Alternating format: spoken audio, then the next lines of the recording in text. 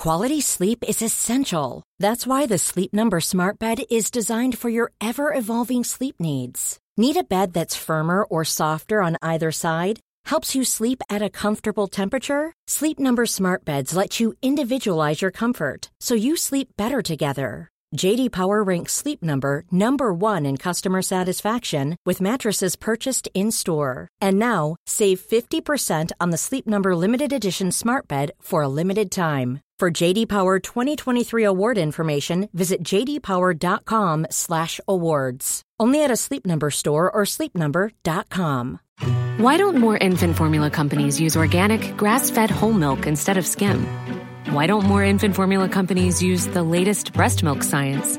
Why don't more infant formula companies run their own clinical trials? Why don't more infant formula companies use more of the proteins found in breast milk? Why don't more infant formula companies have their own factories instead of outsourcing their manufacturing? We wondered the same thing. So we made ByHeart, a better formula for formula. Learn more at byheart.com. Right, that's that done.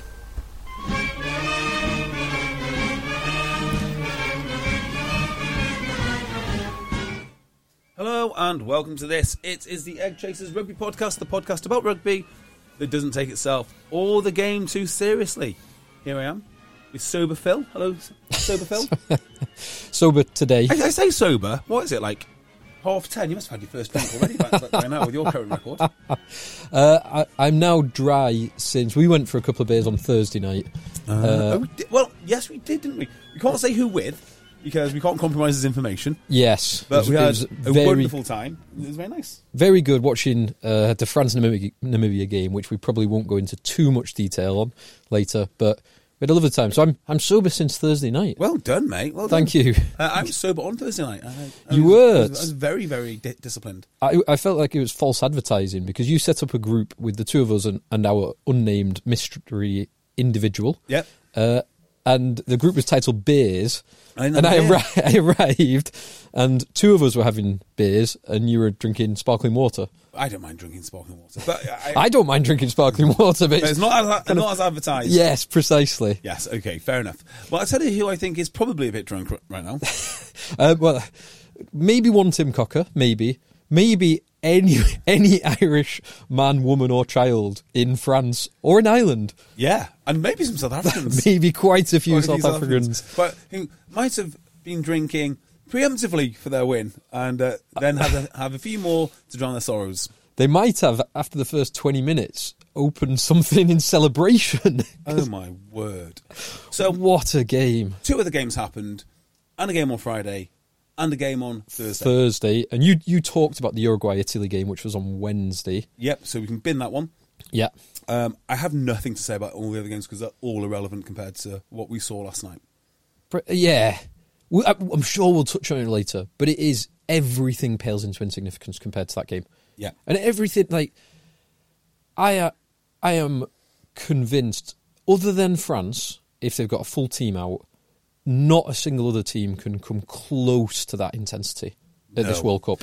No one. I don't think Ireland could come close to that intensity. Again. And let me explain what I mean by that in a second, because I think it's worth just pointing out that the way I thought about this game, in the same way I thought about the Heineken Cup final, is we've got a handful of wonderful games left in the world of rugby. Ever. Right?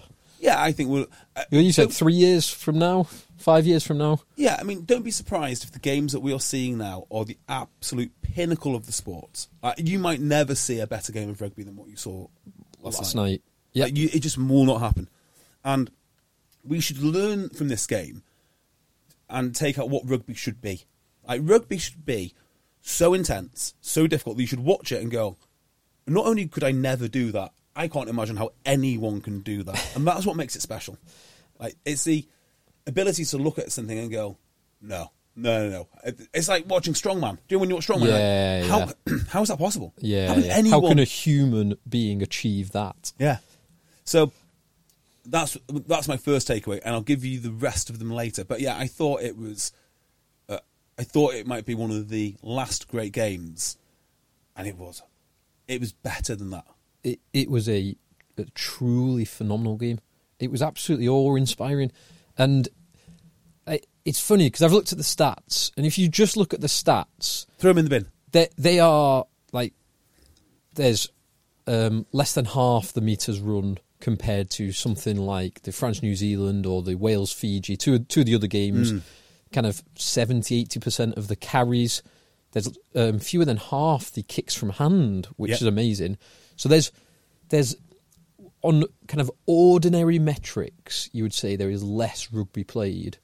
But what about everything... What about time in play? Do you know? I've not got it. I actually assume it was quite a lot lower than some of those other games because you've got 70% fewer runs, you've got half the meters made, you've got half the kicks from hand. That there's just less of everything, but everything you had was dialed up to 11. So what you had was just so intense and physical and not perfect in terms of it. It wasn't the highest possible standard. Highest possible skill set. It's not that there was no errors. It's just everything was exactly what you wanted it to be. Yeah, I completely agree with that. And not only do I agree with that, I think the first 20 minutes from South Africa might be the most intense rugby I've ever seen. Like it might be that high. I don't think Ireland could deal with it, but I also was fully aware that I'm not sure South Africa can keep this up. What's the answer to high intensity rugby? Get the ball and keep it. Yeah, like, if you can't defend like that for long periods of, and to be fair, they nearly did.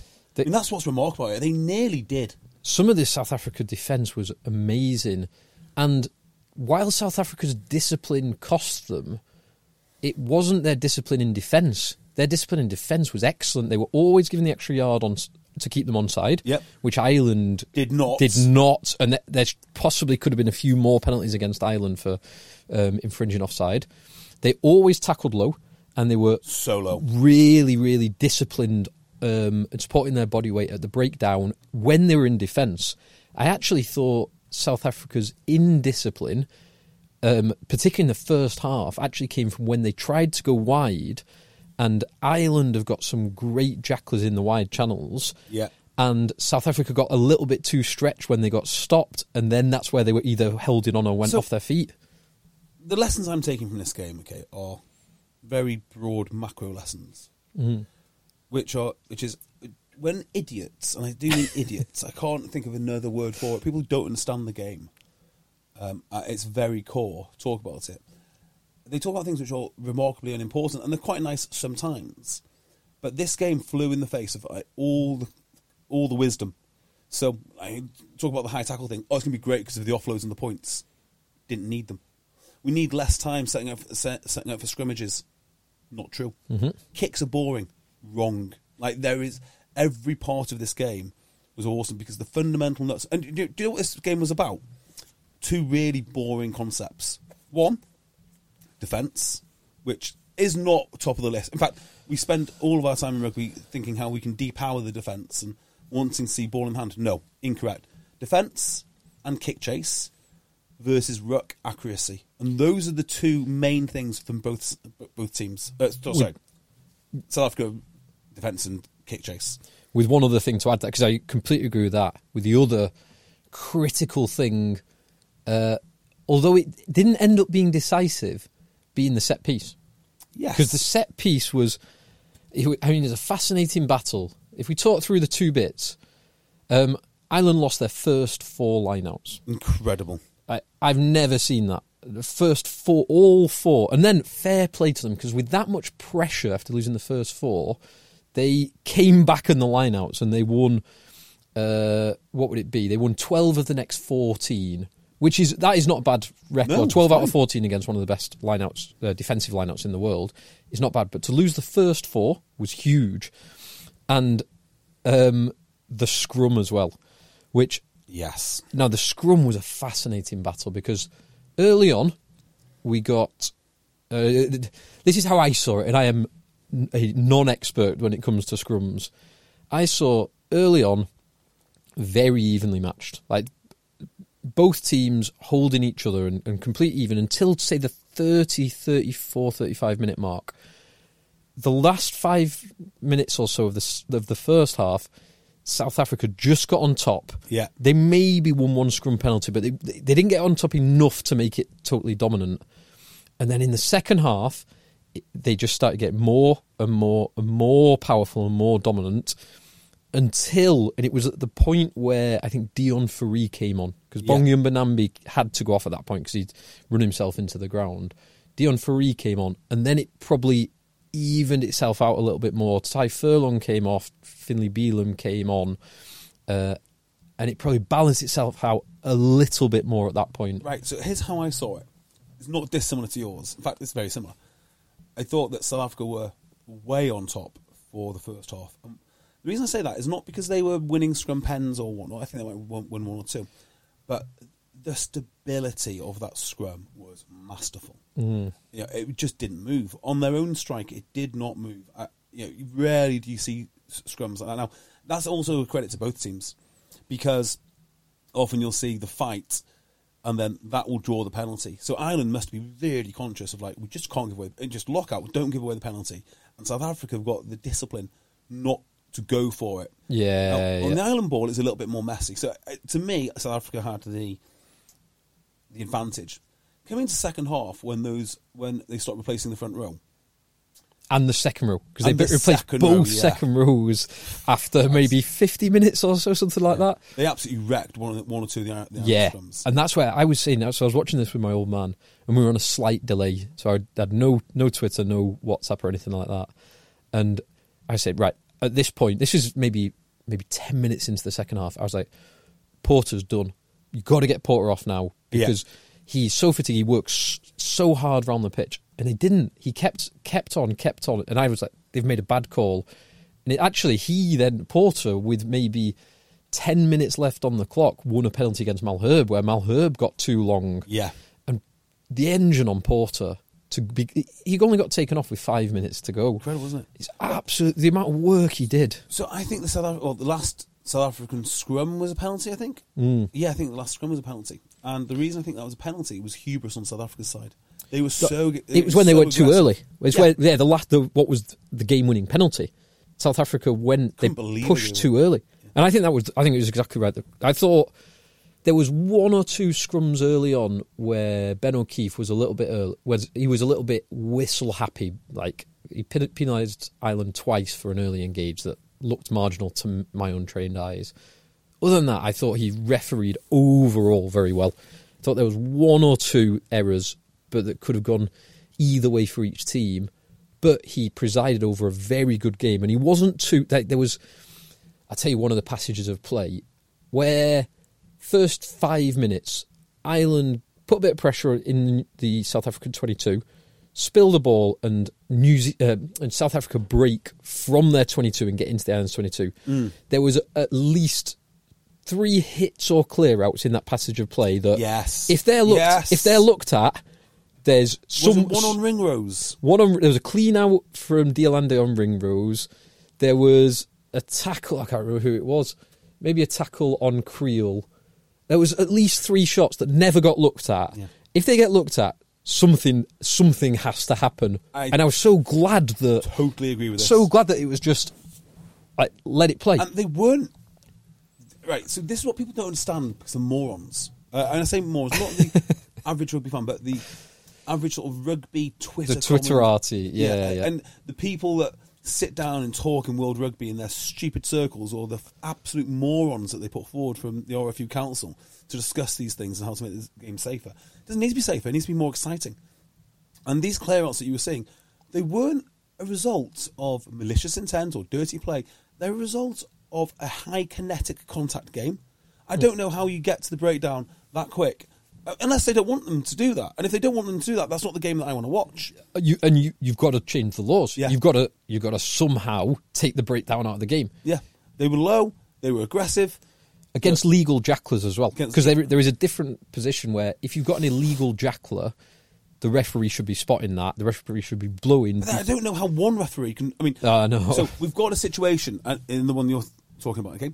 So the referee is going to be set up because he assumes there's going to be a line-out win and he needs to referee, presumably, a maul for the attacking team. The ball is stolen. It comes down. He's already in the wrong position. First thing that happens is a box kick. Box kick goes up. So right, time to get on the far end of the field to watch this box kick. The box chasers follow up. And annihilate somebody. I can't remember who it was, but I was like, that is... Was it Mac Hansen got Mac hit? Hansen. I think it was Mac Hansen on that one. On his wing. Yeah, it was him, because he catches it in the air, takes one step, like feet on the ground, and bang, he's back. Yeah. Oh, God, I loved it. I loved it. Like, tell me kick chase is boring, idiots. Tell me it's boring. Tell me it's not. Right, next thing you know, the South Africans have arrived. They spread it wide, cross-field kick. It gets somehow regathered, and we are, in terms of a rugby field, right, the furthest point to where the ball started possible. So opposition 5 to just outside the 5. I mean, you can get a bit further. But the routes to get there, right, is this massive sort of L shape followed by another L shape. How is Ben O'Keefe meant to do that, right? And so if he can't do that, you're going to have some flexibility in the laws, because you can't review everything. You can't look at illegal jacklers. And that's just part of the game. And what I thought was, for the full refereeing panel, Ben O'Keefe did really well. The 2 touch judges and the TMO all actually did, because the TMO wasn't too bunker happy. He wasn't constantly in Ben O'Keefe's ear like some TMOs perhaps are, to look at this, look at that. No, it was a masterclass in officiating.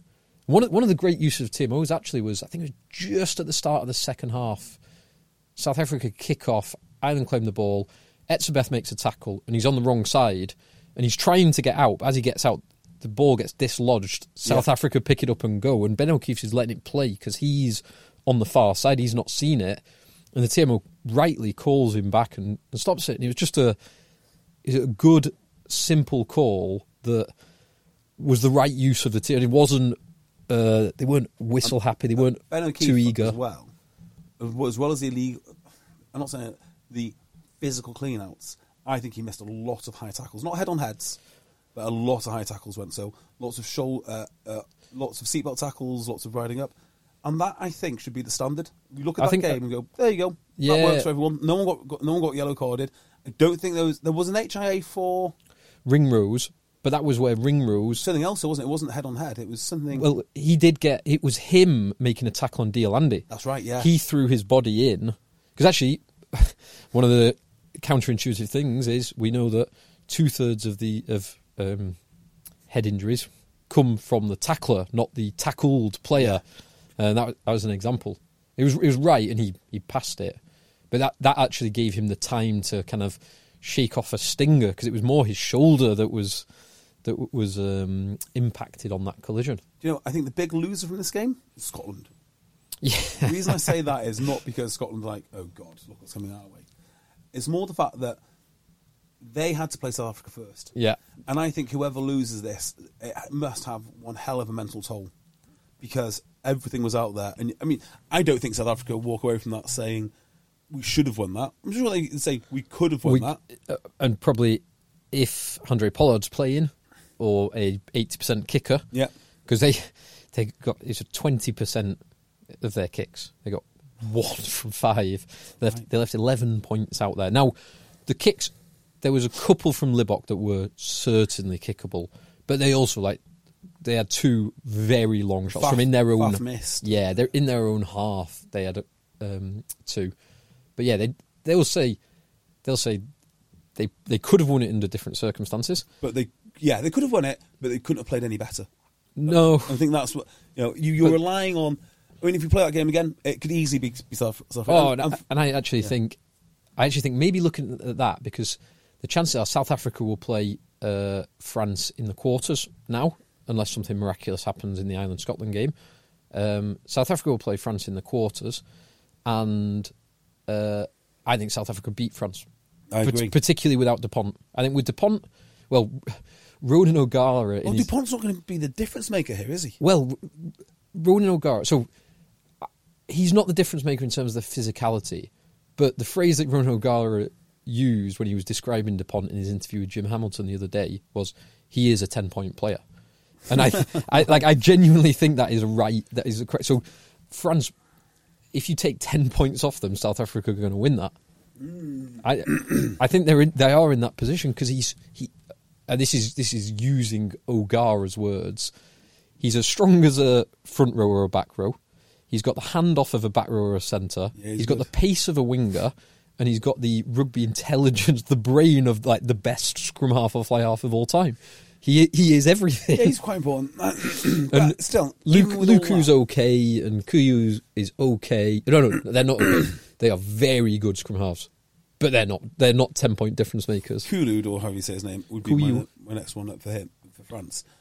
I think they'll call Serena. Oh, no, they're not going to call anyone because he'll be available. Yeah. Oh, it's the worst of all scenarios. This because I was thinking like, if Baptiste Saran comes up, maybe they do like an Alex Mitchell. Yeah, and he starts, and we've got our backups. Yeah, with various roles, but they can't do that. Yeah. Oh, they can't unless they do like South Africa did with Marks and jettison someone else for.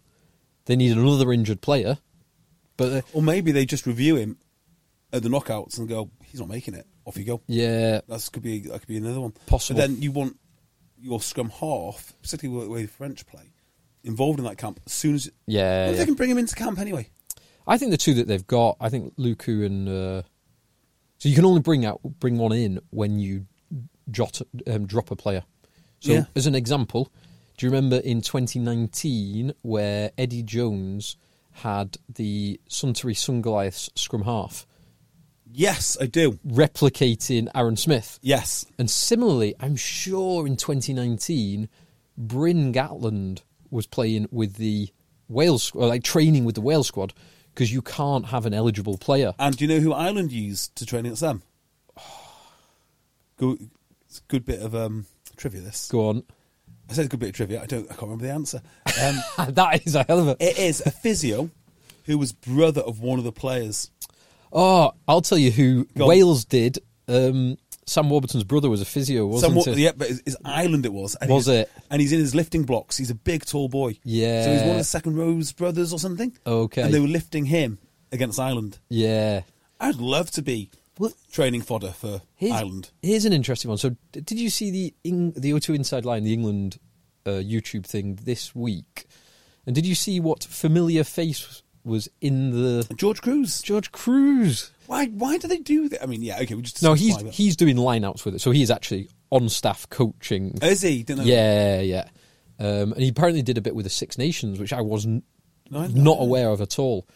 But he said the boys are absolutely ruining him, which I don't know if they're just giving him loads of banter or if he's actually being like lining up. Yeah. Well, because Kevin Sinfield said the other week that he's lined up on the wing is a defensive drill, which I don't know where you stand with that, because obviously Sinfield and Cruz were international rugby players. Obviously Sinfield in a different code, but they are international rugby players who are eligible to play for England. Just in case. Like, how are they what's the difference? Is it because they are not currently registered rugby union players? Does that mean that you can call them up? Yeah, because you can't. Yeah, because there's no way they can play. Yeah, whereas if you had the guys who could play and just sign them up. Yeah. Whereas, like, what about Wigglesworth then? Because he only finished playing. No, he must be deregistered. He must be deregistered. Yeah. But there again, Andy Nicol got on the bench for the Lions in 2001. He was basically a bag carrier, and he was on the bench for the third test because someone got injured. Yeah, so they must have. I don't know. I don't know. Maybe, I don't know. Maybe the rules were different back then. Exactly right. I bet Sinfield has the best work rate over 8 hours. 8 hours of rugby. Sinfield comes into his own. You can just drag the game out. Just really get them in the deep water, and Kev will come into his own. Yeah. So back to this game. I don't think that either team will be looking at it and say we could play. I don't think either one will say we can play better. I mean, there'll be things that they can do. Yeah. Improve lineouts, improve kicking. But overall, as an effort, neither of them could play better. But they could have won. I just don't. So if this goes how it might go now, where this could well be the final. This has got to be just about the most likely final. I agree now. I didn't previously, but I do now. Yeah, I didn't. I said previously I thought the France-New Zealand was going to be replicated in the final. I don't think that now. France could get there, although they have to play South Africa, which nope. As it stands, I think South Africa win that. If this game is repeated in the final, I think South Africa win that. Although, South Africa, just going back, I mean, Diolande had a marvellous game. And the reason I just mentioned Diolande then is because I'm thinking of how France set up, and they'll be using Dante in exactly the same way as Diolande was used. Yeah. So you look at these two teams, and they're very, very similar two incredibly powerful front rows. I mean, it's not, to me, that obvious that South Africa will run them over. Yeah, I'll tell you why. Because looking at the South Africa performance, it was very consistent. So they did have their ups and downs, but throughout the 80, they were pretty consistent. They were so intense. It's that consistent intensity. And they might not be spreading it wide all the time, but just the physicality. But they do, that's the other thing. That's the other thing. People say, oh, South Africa, they're all about the big boys. No, well, they are, but they're also not. They spread it wide, and they, in that first half, I think they, as I said before, they spread it wide perhaps a bit too early, too soon. Like they almost cost themselves a try in the first 5 minutes by spreading it really wide, really early. Wilhelmser looked simply world class. He looked ace, didn't he? Simply world class. He was phenomenal. And Matt Hansen is not world class, right? He's just not a world class player. He doesn't have world class physicality or speed or strength. Like, there's nothing about him that's world class. But he is definitely a world class player. Like, I've changed my mind on him now. Like, he's just there for the big games. Same. You're right. The one thing he does have that is world class is the sharpness of mind. Yeah, maybe it's that. Because he is. You're exactly right. He's not the fastest. He's not the most steppy. He's certainly not the biggest, the most well conditioned, the strongest, or any of those things. But he is a big game player. I'm not even sure he is any good for any other team. Because Ireland get the most out of him. He is perfect for Ireland. Yeah. And I can't really describe... Yeah, the mind must be it. The mind in two ways. Like, his ability to be in the right place at the right time. He's very consistent with his positioning. Like, he will just under be the there. high ball. And the high ball. Even when he gets nailed. Yeah, and that's it, the bravery. Yeah. So I don't know how many times I need to get nailed before not catching it. I mean, I guess I would... If I can see the potential of me getting nailed on the first catch, I'm not catching a ball. Your man, your ball. Not interested. He just carries on doing it. He got nailed, obviously, for the passenger play that we spoke about. Yeah. Somebody else got absolutely annihilated by a back row, followed by Benambi, I can't say his name now. Bongi and Benambi. Yeah, him. He had a game for the ages, by the way. Yeah. His tackling, and they both absolutely smashed him. I think it was Matt Hansen again. Yeah. And that's just remarkable. So I can't... there's so many things in this game which fly in the face of rugby orthodoxy. And you just see it... I mean, how long would Matt Hansen have to play in the English Championship before he got a call-up to England? He just wouldn't... He wouldn't play in the Premiership. He doesn't fit the aesthetics. Yeah. Like, he just wouldn't... he's so good, though. And I was wrong about him. And I've said this before, I was partly biased because I love Robbie Balakoon. But he is so good. Matt Hansen is so good. And I think it's also credit to the coaches as well to recognise that. Because it's so easy to say, no, we want the super athlete. You're not running a sub 11 seconds. You're not squatting 200 kg, whatever. You're not benching 150 plus. Therefore, you're out. Yeah. No, get him in. Did you see his post-match interview? I did not. It's funny. It'll be on Twitter. I've not seen it on Twitter. I watched it live. It was quite funny. Did a nice little swear and then apologised and almost swore again when he was apologising. Well, both these teams were celebrating like they won the World Cup, and I think it would be a game worthy of the final. It would be. My question is, I know South Africa can repeat that physicality. Ireland, can they repeat it? Because they have to repeat it so South Africa can repeat it time and time again. Can Ireland now repeat it? They've got to do it 4 games on the bounce. Because they've got to do it against Scotland. Scotland are a physical pack. It's not quite the same level, but they've got to be... If they're off their mettle by a few degrees, they could slip up that game and end up playing France. And that doesn't bode well for Ireland. Nope. They then, assuming they do beat Scotland, they get up for it. They've got to get up for it again against New Zealand. And New Zealand... The difference between New Zealand and these teams is the front row. You just don't have the strength or depth in the front row. Nobody does, though. They've got... France do. Yeah, France, sorry. France do, but no one else does. But New Zealand, their second row combination is as good, is within a few degrees. Their back row combination is as good within a few degrees. If you've got Ardy and Shannon Frizzell, can mix it with... If Shannon Frizzell is fit, they can mix it with anyone. But New Zealand don't have that front row physicality. So Ireland, can they do it? They'd have to do it against Scotland followed by New Zealand, followed by it's one from the other side. And I'm not sure whether they'd go to the England or the Wales, like Pool C or Pool D winners, I can't remember.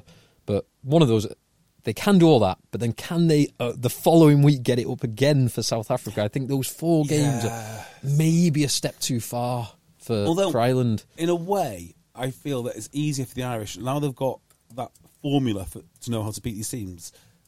To go against similar teams is not a big deal. You might not want to see New Zealand the way they're spreading around. You might want to see Scotland. I think they'll win those. I just don't think they can.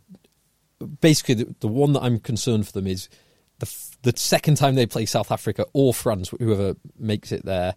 That's the one I think will be a game too far for them. Don't do what I do, which is only consider it from the point of view of the Ireland team.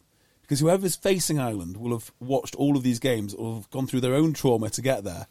And they're like, oh my God, now we've got to face Ireland. I think it goes both ways. Now, well, here we go. Ireland's route would be, as it currently looks most likely, New Zealand. Yeah. Assuming they beat Scotland, or at least get through on points difference and bonus points. So Scotland, then New Zealand. Then they would play the winner of Pool C versus the runner-up in Pool D, which currently looks like Wales v Argentina. So Ireland are going to beat Wales or Argentina. I would say in the semi-final. So as it stands, they've got to beat New Zealand to get to a World Cup final. That is not a bad route now. Christ, no, it's not, is it? No, it's not. So let's just talk a second about where this game could have turned, like key points it could have turned. In my mind, there were because it's such a close game. The obvious one was two obvious ones for me. One is right at the start where Ireland cannot get their lineouts together. Yeah. I mean, they get a score from the lineout or they milk a penalty from a lineout and kick it or something. You're looking at a different game. Even 3 points in this game is massively different. So the lineouts would be one.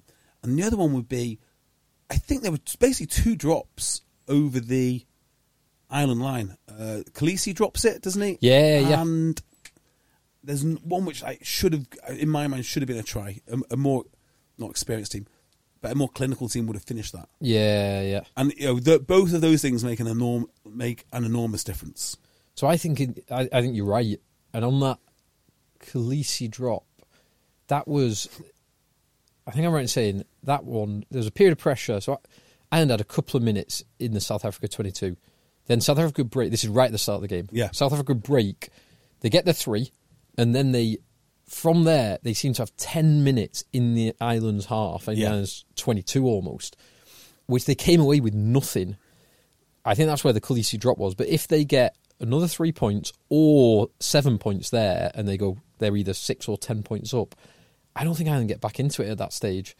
I think that Ireland holding out on that passage and then going back down the other end of the field for Ireland's 10 minutes of pressure that culminated in the Mac Hansen try, if it's 10-0 at that, it doesn't get to that stage. No, another fascinating thing for me about Ireland is how they dealt with the pressure, like the mindset. Yeah.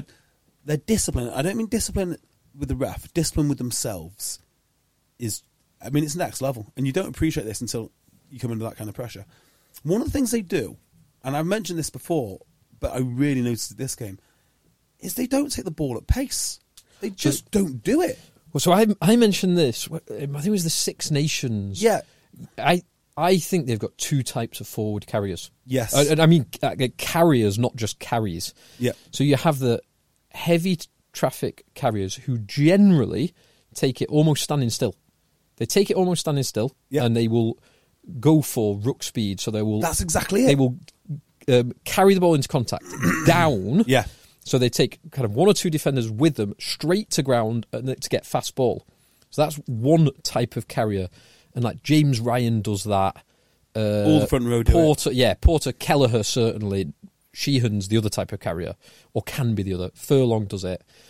And then you have the forward, and Peter O'Mahony is definitely that type of carrier as well. Then you have the other forwards who they have the license to try and take the ball on at a bit more pace or put a bit of footwork on. And that's Van der Fleer. Yep. That's Caelan Doris. that's Sheehan. Yeah. And maybe Tyburn, depending on where he is. Do you think there's maybe a different way to look at this? Maybe it's they select the type of carry depending on where they are on the field. I think from having watched this and thought about this before, my read of it is it's more that who is in position to carry. And certain, like James Ryan, for example, will never try and put feet on anyone. He will just go down and get the fastest ruck speed. Whereas some of the other players, like Caelan Dorris or Tyburn, who can do both, they might select it on the area of the field. Yeah, and I think, again, talking about things which are counterintuitive, you are taught from day one, take the ball at pace. And indeed, you should take the ball at pace. But, to me, this isn't an accident. It can't be an accident, No, it's not. It's clear. And Ireland, up to this point in the tournament, have considerably faster ruck speed than anyone else as a consequence of doing this. Yeah, I think this was really mess around with defences. Because psychologically, you look at the South African approach to this game, they're flying off the line. Right? They are, for a man, you can see that they're G'd up. It's not that Ireland aren't, but to do what Ireland do, you've got to have that coolness of mind. Because the easiest thing when people are flying up at you is like, right, we meet fire with fire, steel with steel. Give me that ball, I'm going to carry hard. And they're not carrying hard, but they're carrying in a disciplined manner. Yeah. And that is exactly right. Then you get the ruck speed, and then you get the multiple rucks, and then the opposition slow down, and then you can get your feet on it, you can get the backs in. And I think that's what's going on. I'd love to ask this question to a coach. Yeah, well, this is the kind of question that should be asked to a coach or a player instead of, what does it mean? So you've just won a game. Yeah, what does it mean to you? What does it mean to Nothing. you? Nothing. Yeah. Well, obviously something, doesn't it? Yeah, this is exactly the sort of question that should be asked. Why are you taking the ball standing still? Yeah, and how do you determine who can take it standing still and who can't? Like, is there a split? Is it positional? Is it player positions? Is it individual? Is it geographical or territory based on the pitch? What is it? Yeah. But no one will ask that question. Nope. Just on the rucks, I thought Ireland were masterful at the ruck. So they only lost 3 rucks all game, which when you consider South Africa, not only the calibre of individuals they have defensively in the ruck, and the fact that they were flooding the rucks is miraculous. Like, that is an absolute marvel. Yeah, and fair play to Ireland, they turned over a lot of South African rucks. Not with jacklers either. I mean, some with jacklers, a lot of counter-rucking. It was in the wide channels generally. It's where actually South Africa possibly went too wide too soon, was my point before. Like, if they got overstretched, Ireland identified it. Genuinely on this game, so I watched this, finished watching it about maybe 10:30, something like that, and I had still had like an adrenaline rush. I had to watch Match of the Day for an hour afterwards to like try and had to turn England on. Had to watch England on to get to sleep. Had to watch something boring to try and lower my cortisol and adrenaline levels. Needed a double espresso to reduce my stress. So if you are, I guess the answer for South Africa is easy. If you're looking to beat South Africa, what is the answer? Well, you need to keep the ball for long phases of time. You need an enormous pack. You need all sorts of things. Probably the answers are quite simple, but they're just not easy. Yeah. The question that is not easy or simple is, how do you defeat Ireland's ruck? And that is going to be the key to it. And I believe that is probably one of those questions that Gatland can answer. It's going to be, it's going to be like a Gatland question. I'm not saying Wales can do it. Yeah. I'm just saying you need a Gatland-style mind. Gatland can find the solution. Whether Wales can actually apply that solution is another matter. And it won't be direct. It will not be, more man in the breakdown. It will be something bizarre, like, I don't know, kicking the ball and keeping it in field. I don't know. It'll be something like, it'll be a second order consequence that defeats that ruck, and I don't know what that is yet. Yeah, or maybe you have to dial back the physicality of the carrying. You know where Ireland were going really static on the carrying, and then almost absorbing the South Africa rush up. So you almost have like a passive defence on that static carrying. So the carrier never. It's not a terrible idea. So they make the ground. But hang on, they flood in, don't they, with their numbers? Yeah. But if you can somehow do it, because blocking on the ball carrier, blocking a defender is actually very hot. You know, like if you block a defender, you'll get penalised. Yeah, like a crossing style. But what about micro blocks on ruckers by letting so you have let the defender kind of go through go through the forest, so there's a load of trees in the way. Yeah, and whoops, you've sort of ran into us, and then all of a sudden the jackal's on, or the counter ruck. It's very man intensive. You're probably burning 2 defenders, but maybe that's how you do it. Yeah. Well, we'll get to find out. Maybe South Africa are the only ones who can do it from this point on. Well, yeah, it'd be remarkably brave to let Ireland break your line on purpose to try and beat their breakdown. Yeah. I mean, but there again, if they're scoring tries from first phase ball and not being tackled, you've defeated the breakdown. You've just got a different problem. Move the problem downstream. Yeah, and then you've got to score your own tries. As soon as they get the ball, let them score, and then you score your own tries. They might miss some kicks. You get all yours. Win. So, cool fact, a crocodile can't stick out its tongue. Also, you can get health insurance for a month or just under a year in some states. United Healthcare short-term insurance plans, underwritten by Golden Rule Insurance Company, offer flexible, budget-friendly coverage for you. Learn more at uh1.com. Hey there, it's Michelle Norris. I'm host of a podcast called Your Mama's Kitchen. When I travel, I'm usually looking for a way to find a taste of home when I'm not at home. And one of the things I love to do when I am at home is entertain. And Airbnb allows me to do that. When I was in California recently, I rented a house that had a great kitchen. And when we were sitting around the table, we were all thinking, we're in someone else's house. Someone could be in all of our homes as well. If you have a home, but you're not always at home, you have an Airbnb.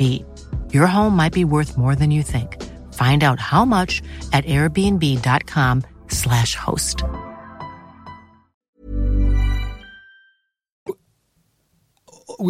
I think we've probably covered everything. We could go and keep talking about that game all day, but we've probably covered most things we wanted to talk about.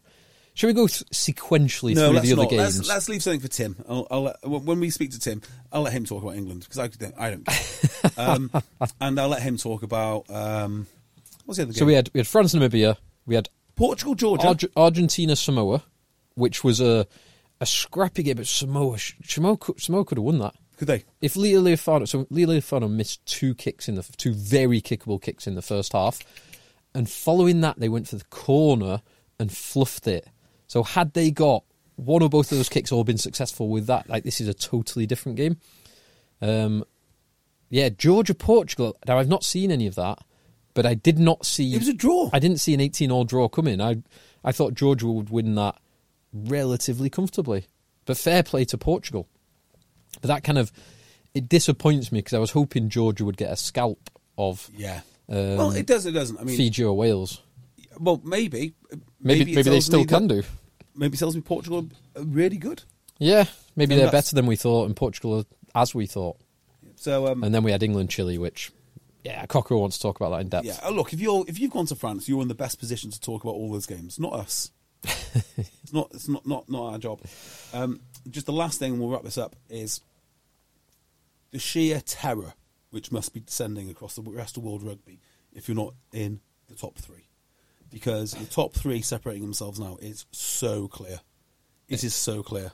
It really does seem it to me. Yeah. Even with New Zealand have beat South Africa once this season already, I don't think they do it again. I don't think they've got the front row. I think in almost every other position they can handle it. They just can't handle the front row. Yeah. To think that we've got a top 3 which does not include England or New Zealand or Australia, is quite remarkable.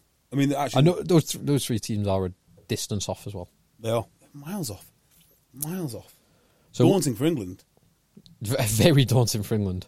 So two things to note just before we finish. One, a little bit of housekeeping. We mentioned we did a standalone pod on the RFU a few weeks ago. As well. So I'll make these 2 points. You make yours. So we did a standalone pod on the RFU a couple of weeks ago. We will, in the next couple of days, do another standalone pod on the RFU, specifically referencing the letter to the president that was issued last week. Yep. So that is coming. Do not worry. The other point I wanted to make is a bit more lighthearted. And friend of the pod, good friend of the pod, Kirk Hullis, messaged me last night to say, this was before kickoff, I didn't read it until after kickoff, to say, first scrum of the game, you show the total pack weight. First line out of the game, they should show the total pack height. Yeah. And I think that's, particularly having witnessed the first 4 island lineouts that all went to South Africa, I think that's just an interesting concept. I agree. Like, just show it. Like, and it costs you nothing. It costs you a 6-year-old with a calculator for 2 minutes to add up the height. You can even have school children doing maths problems. Yeah. Like, that actually works well for all the imaging that they like. Bless you. Excuse me. Why have children butchering the anthems, right? When you can actually have them doing maths problems. Doing some simple maths to add up. And they could do that. And you could do it as well. Like, it's interesting when you've got the certainly the reserve props for South Africa, the height of their front row drops substantially. Yeah. So you're changing the problem. Like Trevor Nyakane and Oxenche are distinctly shorter than Malherbe and Kitsoff. Yes, they are. They are considerably shorter, so it changes the problem, especially for, like, Porter's not a particularly tall prop, but Sheehan's a tall hooker and Ty Furlong is quite a tall prop. So I think Macclesfield did this. Macclesfield had 2 lots of front row, and they started them not based on who trained best this week, but their tall front row and their short front row. Yeah. In fact, there's lots of action that happened this week in the Northwest, but I think we've gone on too long. That's for Tim. Yes. Tim will enjoy that one. Tim will enjoy that. Last thing from me is this email from Stuart Edwards, and I apologise, Stuart, because he sent me this quite a few times, and we just haven't got around to talking about it. Sorry, not Stuart, but I've seen this quite a few times. Okay. And it is Stuart Edwards is the chair of the Minis and Juniors of Telford Hornets, or RFC. They are raising money for their mini and junior tour next April, and in doing so, one of their coaches, Nick, is helping by lifting the combined weight of all the rugby teams in the world in the Rugby World Cup. Which, by the way, if he can do that, he should be playing. Is he benching it or benching it at the same time? One rep bench. Yeah, so he's lifting. This is remarkable, actually. I mean, we should really break down how you best do this, but 305,880 kilograms. Wow! How many deadlifts is that? A lot. So, what would you do? 100 kg deadlift. Crikey, it is a lot. You do it 10 times. That's 1,000. So 300,000. So no. So if you do it as 100 kg, that's 3,000 reps. Is that... Jesus Christ! It must be, mustn't it? Yeah. 300,000 divided by 100 kg. How else would you lift this? 3,000. What would be your modality of lifting? Yeah, well, if you're doing anything less than 100 kg, like if you're doing it 50 kg, you're doing 6,000 reps. Like, I don't know, what period of time is it? I guess if you're doing that... Well, let me find out for you. Nick is helping by lifting the combined weight of all the rugby teams in the Rugby World Cup and cycling the distance between all the host cities in France. Don't care about that bit. But, look, middle-aged men cycle everywhere. That's not a big deal. My little brother cycled to San Sebastian the other day from London. Oh, I spotted on Strava he was doing his miles went way up. But the lifting, however, right? So he's got until the final in October. 6,000 reps. He's going to be stacked. 6,050 or 3,000 reps of 100 kg. Hang on. So I do 25 lifts per session. Yeah, that's not enough. You need a big weight. Can you lift? What would it be? Over a ton, like 1.2 tons at a time. Yeah, per I'm always rep? lifting over 100 kilograms when I lift. Yeah. So 25 reps a day. Like I often do, like if I've just got a barbell and a few weights and not a proper session, I'll do 100 reps at 100 kg. Like GV, like EMOM, 10 sets of 10 on 100 kg deadlifts. But that's 10,000. This is the most ludicrous challenge I've ever heard of. That is 1/30th of what you need to do. You need to do that 30 times over to get where he is. My word. Well, unless my maths is I'm slightly not entirely off. sure where you find this challenge. There was a poster here, Fair it's got a QR play. code. QR code. Telford Hornets. It's, Telford Hornets. Go and look them up. I can't describe what the QR code looks to you on air, so that's going to be pointless. Or you could draw it out, I guess. Yep. Little square, big square, Yeah. little square. Little white square, bigger black square, little white square. So anyway, go well, Nick. I can't. In fact, if you're listening to this, Stuart or Nick, send me an email because I want to know what you break down. On What times get like? If you try to do that in 24 hours, that just seems it seems maybe impossible. One last question on this: do you? I mean, 6,000 deadlifts, right? It's going to develop some muscle imbalances. So is he you're going to have to do the equivalent, is he like gonna front have to, squat or exactly. Is he going to balance these out? Fine, let us know. Let us know. We're fascinated. amazing. Right, so we'll see you tomorrow morning. There is yet another podcast coming to preview Wales. Or to review Wales, Australia. So review Wales and Australia. Fiji are in action, are they not? The big game is Wales, Australia this afternoon. And in addition to that, we've got all the Northwest action. And catch up with Tim, see what he's been doing. So today's Scotland, Tonga, and Wales, Australia. Give me your winners in one word. Scotland v Tonga. Scotland. Wales v Australia. Wales. I agree. And I think if Australia had their two biggest players, physically biggest players, in Taniela Tupou and Will Skelton, I think Australia probably win that. Without them, give me Wales by 7 points. Wales by 7 points. Love it. Right, see you tomorrow.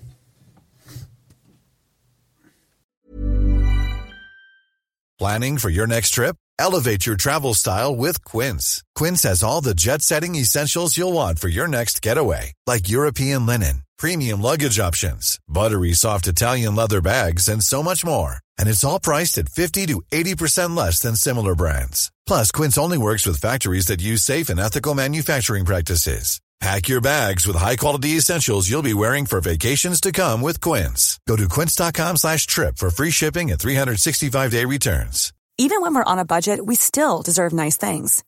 Quince is a place to scoop up stunning high-end goods for 50 to 80% less than similar brands. They have buttery soft cashmere sweaters starting at $50, luxurious Italian leather bags, and so much more. Plus, Quince only works with factories that use safe, ethical, and responsible manufacturing. Get the high-end goods you'll love without the high price tag with Quince. Go to quince.com/style for free shipping and 365-day returns.